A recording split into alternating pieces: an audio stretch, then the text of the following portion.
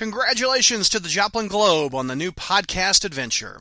Travel Inspirations is delighted to welcome this new initiative to bring news to the four-state community. Discover your next adventure on our website, travelinspirations.travel.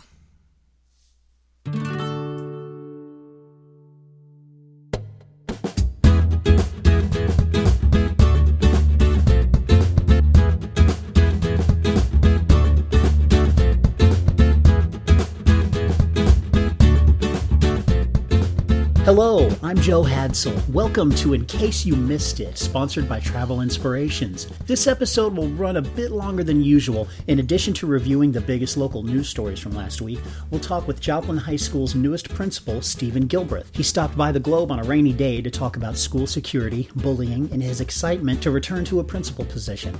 And now, In Case You Missed It, March 31st, 2019.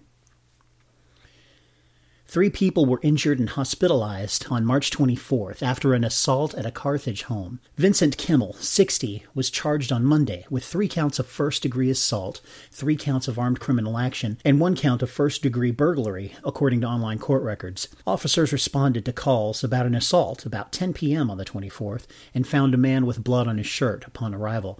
That man was arrested and later identified as Kimmel. According to a probable cause affidavit, 2 of the victims were stabbed multiple times in an incident police said was some sort of argument over money. Crowder College students will see a tuition increase next year. The college's Board of Trustees on Monday voted to raise tuition rates for the 2019 and 20 academic year from $90 to $92 per credit hour for in-district students, from $143 to $148 per credit hour for out-of-district students, and from $194 to $202 per credit hour for international students. Some fees will also increase. College officials said the tuition increase is necessary to keep up with operating costs as support from the state declines or stays stagnant. The Joplin Public Library is replacing some of the native grasses that had originally been planted on the south and west sides with sodded grass. A project manager for the landscape design company said the native grasses had required more maintenance in their first 3 to 4 years, straining the amount of money the library had available. One of the issues was the cost of keeping the native grass beds watered and weeded through their establishment period. The landscape had been designed with input from Joplin residents and library patrons. The Joplin campus of the Kansas City University of Medicine and Biosciences will open a research lab space on the campus of Missouri Southern State University. The lab space, in Missouri Southern's annex, will draw faculty and students from both campuses on research projects. The first project, to study stress in child welfare workers, is under review for approval. Stephen Gilbreth, Assistant Superintendent of Learning Services for Joplin Schools, on Tuesday was named the principal of Joplin High School. Gilbreth, who succeeds Shane Hopper, will start on July 1st, and his salary will remain unchanged from the $130,000 per year that he currently earns. He previously served as a middle school principal before moving into administration for the school district. Coming up, our interview with Dr. Gilbreth. Travel Inspirations is a full-service travel agency in the 4 states with over 20 years of experience in planning group tours, company incentives, and leisure cruises. Joe, Nancy, and Wendy are eager to customize itineraries to make travel dreams come true. Travel Inspirations is exceeding your expectations and designing your vacation. Follow them on Facebook at Travel Inspirations Carthage or visit them online at travelinspirations.travel or call 417-526-4500. Welcome back. On Tuesday night, after the Globe published news of Stephen Gilbreth's appointment as principal of Joplin High School, a flood of comments rolled in, and almost every single one was positive. One woman remembered him with an umbrella during a torrential rainpour, walking student after student to their parents' cars. Another, who apparently got in trouble often during her time as a student, remembered him as the best principal ever. The feeling of excitement is mutual. Dr. G is thrilled to return to school as a principal. Joplin High School is a different environment than South Middle School or Memorial Middle School before that, where in 2006 he found himself staring down the barrel of a gun held by a student. He stopped by the Globe to talk about what it means to be a principal again, how he plans to handle bullying, his thoughts about school security, and the music award he would love to win one day. Stephen Gilbreth, thanks Yes. for joining us today. Absolutely. I appreciate you coming in from the rain. Originally, I was supposed to go see you today, but by you coming to see me, you spared this microphone from Very getting good. soaked. I Yes. appreciate that. We received an announcement that you will be the principal of Joplin High School next year. What are your feelings about going back into a principal situation? I am very, very excited about the opportunity to go back to being a building principal. I had been a building principal for 12 years, and 3 years as an assistant and 12 years as a building principal.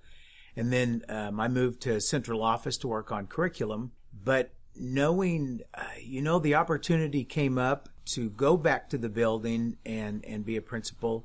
And I really, truly, truly miss being around kids and being around teachers and just the daily interaction and just the grind of a day, if you will, the things that go on. The school day itself, I just missed all the excitement and making that positive difference in people's lives. And so I really, really miss that, and that's what I'm most excited to go back to. Whenever you were the principal at South Middle School, Yes. the high schoolers will be a little bit older.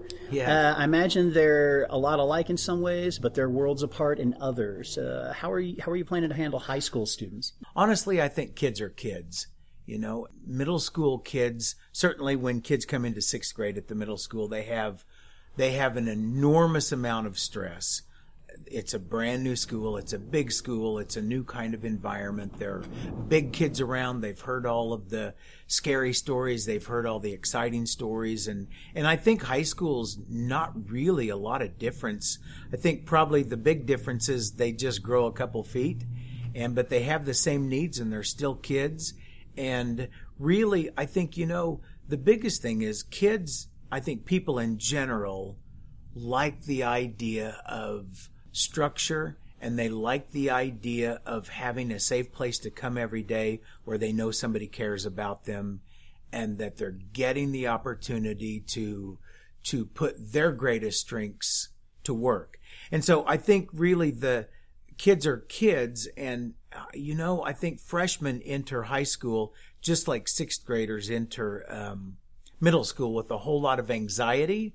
And, I know how to make kids feel at ease and ease the minds of teachers that, change is probably one of the most difficult things that people can undergo. And changing anything is difficult, and especially a fear of the unknown. And so I want to be that person that can come in and make that change, that transition very smooth and add the most positive spin on it that I can. As kids enter high school, they bring in more adult feelings and adult issues with Yes.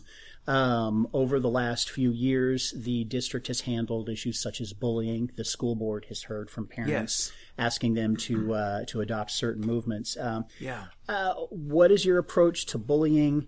How it can be handled, and how do you think Joplin High School can make progress on whatever problem exists there? Right. I think first of all, it's unacceptable, and people need to be able to come to school every day and to learn and to feel comfortable doing that. And so it really makes it difficult when kids are intimidated by somebody else or made to feel like they don't belong or however that plays out. And certainly the first thing is that somebody needs to know, and so I as a middle school principal, I always told parents and told kids that if somebody's making them feel uncomfortable, to please let us know. Then dealing with that issue, certainly dealing directly with the issue and outlining that it's not tolerated, and that that the expectations are that kind of thing isn't tolerated. Now that doesn't mean that it's not going to happen, and so when it does happen, we certainly deal with it directly. But I think one thing that we can do as a faculty, as a staff, as a group of administrators is to make people aware of the fact that there are so many opportunities for kids to make one another feel uncomfortable, whether it be through telephones or over their computer, or they can use social media to really make somebody feel uncomfortable. And so, making sure that we're good stewards of that, of using media in an appropriate manner, and if it becomes an issue, then we limit the use of that in the building. So taking steps to make sure that we are giving kids an avenue to speak up for themselves. And the other thing too, a lot of kids sometimes aren't their best own advocate. And a lot of times parents may be hesitant to want to call. It's like, I don't want to cause problems. But you know what? I mean, so the other part of that equation then would be to ask teachers to be vigilant in if you see a change in a child, if you notice that somebody feels uncomfortable, that look is kind of obvious. If somebody was bubbly and jovial and now they're not, something's going on. Yeah. So to have somebody to transitions is a great opportunity for teachers to get to know a group of kids, and then to feel very comfortable with that group of kids, and for that group of kids to feel comfortable with that teacher. So, I think the short answer, and that's kind of a long answer, but the short answer would be to provide opportunities for people to be heard, and an assurance that we're here to do something to help.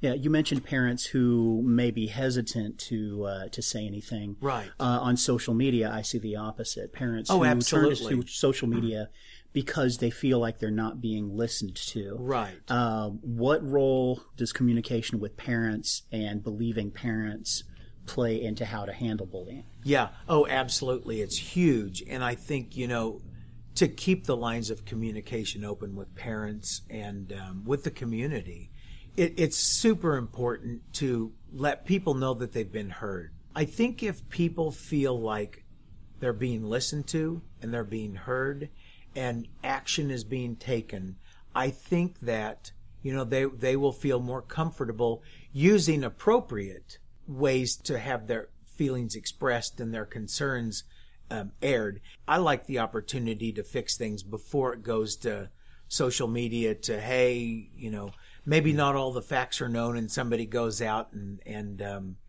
says unkind things on social media. I would like the opportunity to be able to address that first. And here's the thing. I mean, I think as long as people understand that a really big reason that I'm coming back to be a school administrator is that I have a huge heart for kids, and I love that interaction with kids and with parents, and so I want them to know that I'm there for them. That's not to say that I'm not going to do something when they've done something wrong. It needs to be addressed, and because that's about stability in the environment and creating a community within Joplin High School and within our community that people can be proud of and want to say great things. So to answer that question, I think that piece to communicate with parents and to give them the opportunity to communicate with us, two-way communication, so that they feel heard, and we can at least have the opportunity to explain and to know that we didn't understand that this was a problem, or absolutely, or and that's the other thing too, Joe, is to say that not all things, we can't control everything in the world. A student, let's say a junior in high school, could reach out on social media and make somebody feel horrible about themselves, and we would address it and do something about it, but it's not to say that it's not going to happen again, or that, but to being vigilant to say that we will always address things, and I think if people understand that that's what we're here for, is to do the very best we can. We're not perfect, and we're not going to not everything we're going to do is going to be right, but if we know we've done something that needs to be improved, well, then the onus is with us to improve that. Mm-hmm. Well, speaking of things you can't control, there is a renewed focus on school security these days. Yes. After the anniversary of the Parkland shooting, I think reporters here at the Globe and across the country reached out to school professionals and say, hey, what have you done since Parkland? Yes. And the general answer was, the same things we've been doing since Sandy Hook. Not as a Right. lot changed. In your position, however, you looked a student gunman in the face. Yes. So with that in your background, what kind of thoughts are you bringing to school security? Where's Joplin's strengths and where's the weaknesses of that building? Right. That's the thing that, to me, that's one of the most important things that we can do is when a parent drops their child off, or when a parent hands their child a set of car keys and they drive to school, they're entrusting their child's safety with the school. The term is in loco parentis, and that's in place of the parent. And so that's what we're doing, is acting in place of the parent. So we would want to, I know in my heart that I want to do what every mother or every father would do for their own child. And so I want to make sure that every hotspot in the school, and Joplin High School is a big building, so there are hotspots and there are opportunities for, if somebody's going to do something they shouldn't do, they're at least going to attempt it. So, the truth of the matter is, people will say, well, you can't control everything, and something bad can happen. And knowing that is the reality, then we know that we need to take every precaution that we can. And so one of the first things that I'll do is, I know that people have done it, and I know that in the past principals have done it, and that is walk the building. And especially with people that walk the building every single day, like the custodians, they walk the building every single day, and cleaning and interacting with kids along the way. I want to involve everybody that I can to walk around and say, where do you see are some of the places that potentially could be problematic? And then so if something can be done to ensure that area would be made more safe, then we'll do that. Certainly the security cameras are a wonderful opportunity for the school to mitigate so many problems, or at least to determine, hey, what happened here and there, and the kind of a thing. And so Jim Hounshell is the school security officer, and he monitors that very carefully. So I'll do a walkthrough with Jim and make me aware of where are all of the places around the school, and make sure that all the exterior doors are locked, and that access to the school is limited, and that there are people that you come through the school and you recognize somebody, you have to sign in. It's an everyday thing. It's on my mind every single day. I don't go anywhere that I don't think about. I walk into a restaurant, I walk into church, I walk into the mall. I don't go to the mall very often, but when I go anywhere, I look around and I think, okay, what would I do if? It's always on my mind. I'm vigilant about safety, and I don't ever express that. I don't ever verbalize that, because I think that we need a heightened awareness, but we don't need to overreact, and we need to create the kind of environment that teachers and kids can come to every day, that they feel safe and that they know that there are people looking out for them. Is it possible that something bad could happen? Absolutely. But I feel like there are enough people around that keep their eyes open, and I will tell you, I have no fear whatsoever confronting anything in this world that would bring harm to our kids. So, I think I want people to know that I'm vigilant about that, and that's one of the biggest things. Not only kids, but teachers and staff and anybody, parents, anybody that walks through that school, I want them to know that I would address anything head on that would bring an imminent threat to us. Okay. The end of your year will end not at the high school at all, but over there at Southern. You'll be wearing a funny hat and a black robe. And if trends hold up, there may be more students in front of you than there will be in the year before. Yes. Talk about the focus that graduation will have during your first year, during every other year. Absolutely. And how are things looking over at the Joplin High School graduation rates? Very, very good. And Joe, that's a very complex issue. Graduation is complex, and certain things make it more complex. The state, there is this thing in our APR, which is our annual progress report that comes out. And in that one of the components that they look at is that career and college readiness. And the graduation rate happens to be one of the big things on that. Absolutely. And we get a huge number of points for that. So it becomes very, very important that we track kids, that we have processes and procedures in place that keep a very close eye on a child's progress. The difference between when a child walks out of middle school or elementary, go into middle school, there's always that thing that you're going to the next step, and the next step is a big thing. And so the one thing that kids need to remember in high school, when they step foot into high school, they're earning credit. And the difference between high school and middle school is you may move on without passing every class that you have.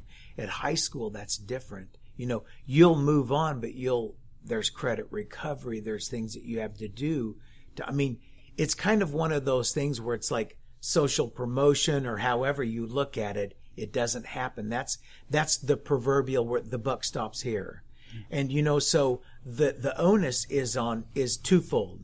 It's on students, and the student piece is the parent piece. The other piece, the onus is on us to make sure that we communicate with parents and that we communicate with students that, my gosh, the possibilities are so important, that graduating with a high school diploma is the first step in the rest of your life.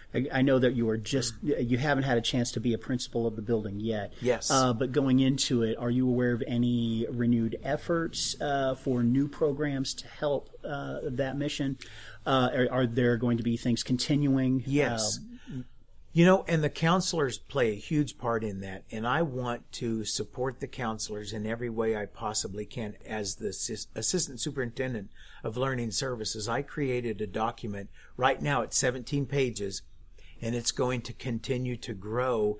And that document outlines very specifically everything that a child needs to do when they come to high school. That's like, okay, if you want to do this, then you'll need to do this. So if you want to graduate with honors, then you'll need to know that you're going to need to take these classes and these classes, including foreign language. So that document, the ICAP that I've created, is the career planning document. That starts in middle school, and counselors work with kids so that, in other words, we want kids to know on the front end. And that will go home with parents for them to sign off and say, so I get it. I understand. Oh, so if Jimmy wants to go to a Division I school to play sports, or to have the opportunity to go to J school at Mizzou, or to go to an engineering school at Arkansas, Thank you for not saying Kansas. Appreciate that. Yeah. Or Missouri Science and Technology, or the flagship state of, at a Mizzou, or my alma mater, St. Louis University. So then they would need to know that, well, that's one of my alma maters. Go Billikens, and there's Go Lions and Go Gorillas. Excellent. But, the thing is that kids need to know what the expectations are. We need to keep a vigilant look on if Jimmy's falling behind, or Sally's falling behind, or whoever that student is. If they're falling behind, we need to know that we've got processes and procedures in place to catch them up. So that's something that I'm going to look at very carefully. I know there are lots of things in place that teachers and counselors and administrators do. I know that. But I certainly want to become a part of that and help in any way I can. Good deal. Thank you for defining ICAP. You and your educators and your acronyms. Absolutely, yeah. Alphabet soup. The career planning document, How long do you think it's going to be before you stand in front of that student body with a guitar in your hand and just rock out? I would say so. I would say so. That is, music has been, Joe, music has been a huge part of my life. I share this with kids, and I share this with anybody that life goes by quickly, and it's very important to have a plan. I always had a plan. I graduated from Parkwood High School, go Bears, in 1978.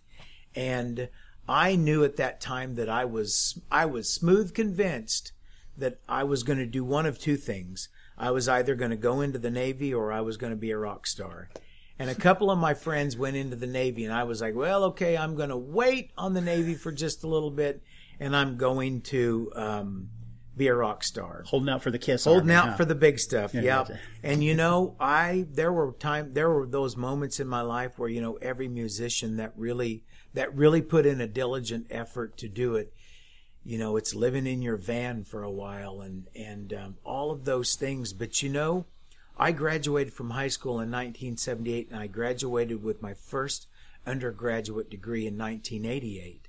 So I took a little different path than most people, and I had a plan, but I knew that when that didn't work out, that I needed to go back to school, and it was important. So the thing with music has played the biggest part in my life. It is one of those things that brings the greatest amount of that I have the greatest passion for. And truly, I say this, and it sounds funny, but truly, a stretch goal of mine is to someday win a Grammy. Right now, I've got 15 original songs, and I have a little band. We're called Dr. G and the Tall Man. And we'll be playing in Carthage on the Square April 13th at 11:30. Nice. Yes. And so everybody come check us out. I'll play my original tunes. And so here's the thing. That all to say this. Kids that I grew up playing in the orchestra, and there are people that make the greatest effect in your life. I will never forget Mr. Terry DeLance. He was one of those kind of guys that I just loved him with my whole heart and soul. And he made orchestra in Parkwood High School. I had him in South Junior High and all the way through Parkwood. And he was one of those reasons that I got up and came to school every day. And so the orchestra, the band, the choir, that is so important for some kids. That's their passion. They're the orchestra and band geeks. And I say that to mean the most positive thing in the world. It's like, because that was me. And so I know the power of music, and I know the power of connecting with kids with whatever it is. Football coaches, basketball coaches, track coaches, wrestling, swimming, volleyball, all those folks, coaches know the power of connecting with kids that keeps them engaged, that keeps them coming. So for me, it was always music. I was, you can look at me, and if I put my shoes on, I nearly stand 5'7.5". If I take my shoes off, I'm dead on 5'7". So my hands never touched a basketball that it didn't come up and hit me in the face. But music, that's a different thing. So all that to be said, I will absolutely play some music for the kids. Excellent. Well, from one band geek to another, I appreciate you coming here and talking to us today. Thank you so much, Thank you, Joe. Stephen. And good luck during your first year. Thank you very much. And that wraps up this week's episode of In Case You Missed It, sponsored by Travel Inspiration. It was a long one today. Thanks for hanging in with us. Remember that Monday is April 1st, so the things you see on Facebook may not be exactly accurate. If the pranks and hijinks of April Fool's Day annoy you, you can always head to JoplinGlobe.com for the latest breaking news across the region, the country, and the world. No fooling. I'm Joe Hadsel, and we'll see you next week.